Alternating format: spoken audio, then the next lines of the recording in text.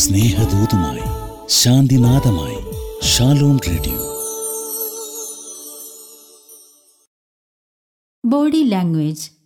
ദൈവം നൽകിയ നമ്മുടെ ശരീരവും മനസ്സും ഈ ആത്മീയ യാത്രയിൽ എങ്ങനെ നിർമ്മലമായി സൂക്ഷിക്കാമെന്ന വചനാധിഷ്ഠിത ചിന്തകൾ നമുക്കായി അവതരിപ്പിക്കുന്നത് റവറൻഡ് ഫാദർ സിൻഡോ പൊന്തയ്ക്കൻ.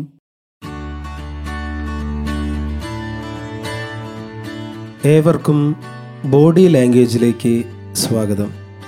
വിശുദ്ധ പൗലോസ് ശ്ലീഹ റോമാക്കാർക്ക് എഴുതിയ ലേഖനം 13-ാം അധ്യായം 14-ാം വാക്യം: കർത്താവായ യേശുക്രിസ്തുവിനെ ധരിക്കുവിൻ, ദുർഭോഗങ്ങളിലേക്ക് നയിക്കത്തക്ക വിധം ശരീരത്തെപ്പറ്റി ചിന്തിക്കാതിരിക്കുവിൻ.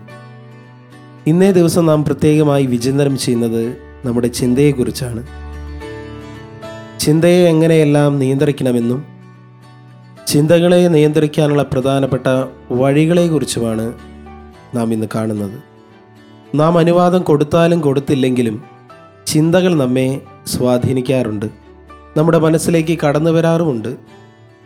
എന്നാൽ ചിന്തയെ നിയന്ത്രിക്കാനുള്ള കഴിവ് നമുക്കുണ്ട് എന്നുകൂടെ നാം തിരിച്ചറിയണം.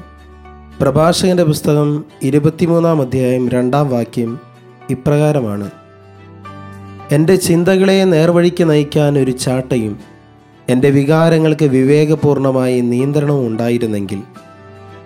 ഈ ഒരു ആഗ്രഹം നമുക്കുമുണ്ടാകണം.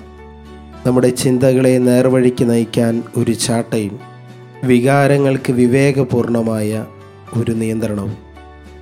നമ്മുടെ ചിന്തകളെ നിയന്ത്രിക്കാനുള്ള പ്രധാനപ്പെട്ട 2 വഴികളാണ് പ്രാർത്ഥനയും ദൈവവചന വായനയും. പ്രാർത്ഥനയിലൂടെ ദൈവസഹായം നാം തേടുമ്പോൾ നമ്മുടെ ചിന്തകളെ നിയന്ത്രിക്കാൻ നമുക്ക് സാധിക്കും. നമ്മുടെ ചിന്തകളെ വിശുദ്ധീകരിക്കാൻ ദൈവവചനത്തിനും സാധിക്കും. കാരണം ഈശോ ഒരിക്കൽ പറഞ്ഞു, ഞാൻ നിങ്ങളോട് പറഞ്ഞ വചനം നിമിത്തം നിങ്ങൾ ശുദ്ധിയുള്ളവരായിരിക്കുന്നു. ദൈവവചനം നമ്മുടെ ജീവിതത്തെയും ചിന്തകളെയും വിശുദ്ധീകരിക്കും. ഒരിക്കൽ വിശുദ്ധ ജോൺ കോളോവ് ഇപ്രകാരം തൻ്റെ അനുഭവം ഒരു നല്ല ഉപമയിലൂടെ പങ്കുവച്ചു: വലിയൊരു മരത്തിൻ്റെ ചുവട്ടിൽ ഞാൻ ഇരിക്കുമ്പോൾ ധാരാളം വന്യമൃഗങ്ങളും പാമ്പുകളും മറ്റും എൻ്റെ അടുത്തേക്ക് പാഞ്ഞു വരുന്നതായി ഞാൻ കാണുന്നു. ഇവ എല്ലാത്തിനെയും നേരിടാൻ എനിക്ക് ശക്തിയില്ല.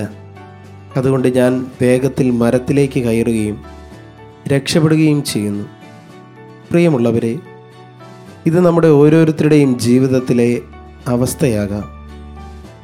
പലപ്പോഴും നാം തനിയെ ഇരിക്കുമ്പോൾ ഒത്തിരിയേറെ ദുഷിച്ച ചിന്തകൾ നമ്മുടെ മുന്നിലേക്ക് പാഞ്ഞു വരുന്നതായി കാണാം. എന്നാൽ പലപ്പോഴും അവയെ നേരിടുവാനുള്ള ശക്തി നമുക്കില്ല. അതുകൊണ്ട് നാം പ്രാർത്ഥനയിലൂടെ ദൈവസന്നിധിയിലേക്ക് ഓടണം. അപ്പോൾ അത്തരം ദുഷിച്ച ചിന്തകളിൽ നിന്നും ശത്രുവിൻ്റെ കെണികളിൽ നിന്നും ദൈവം നമ്മെ രക്ഷിക്കും. അതുകൊണ്ട് ദുഷിച്ച ചിന്തകളുണ്ടാകുമ്പോൾ ദൈവത്തിൽ നമുക്ക് ആശ്രയിക്കാം. പല വിധത്തിലായിരിക്കും ഓരോരുത്തർക്കും ദുഷിച്ച ചിന്തകളായി കടന്നു വരിക.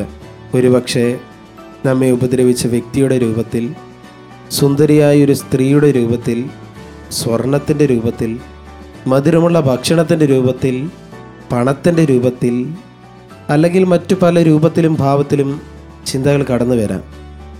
ഇത്തരം അവസരങ്ങളിൽ ചിന്തകളെ നിയന്ത്രിക്കാൻ ഒരു പരിശീലനം നമുക്ക് ആവശ്യമാണ്. അതിനുള്ള ഏറ്റവും നല്ല വഴികളാണ് നാം ഇന്ന് പരിചയപ്പെട്ടത്: പ്രാർത്ഥനയും ദൈവവചന വായനയും. ഈ 2 ആയുധങ്ങൾ നമുക്ക് മുറുകെ പിടിക്കാം.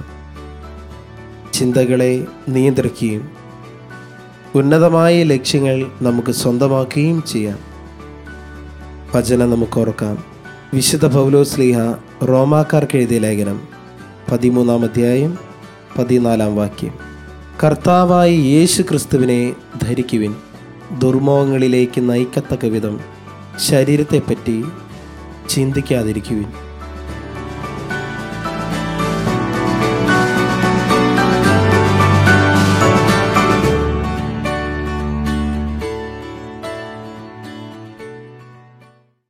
ബോഡി ലാംഗ്വേജ് നമുക്കായി അവതരിപ്പിച്ചത് റവറൻഡ് ഫാദർ സിൻഡോ പൊന്തയ്ക്കൻ.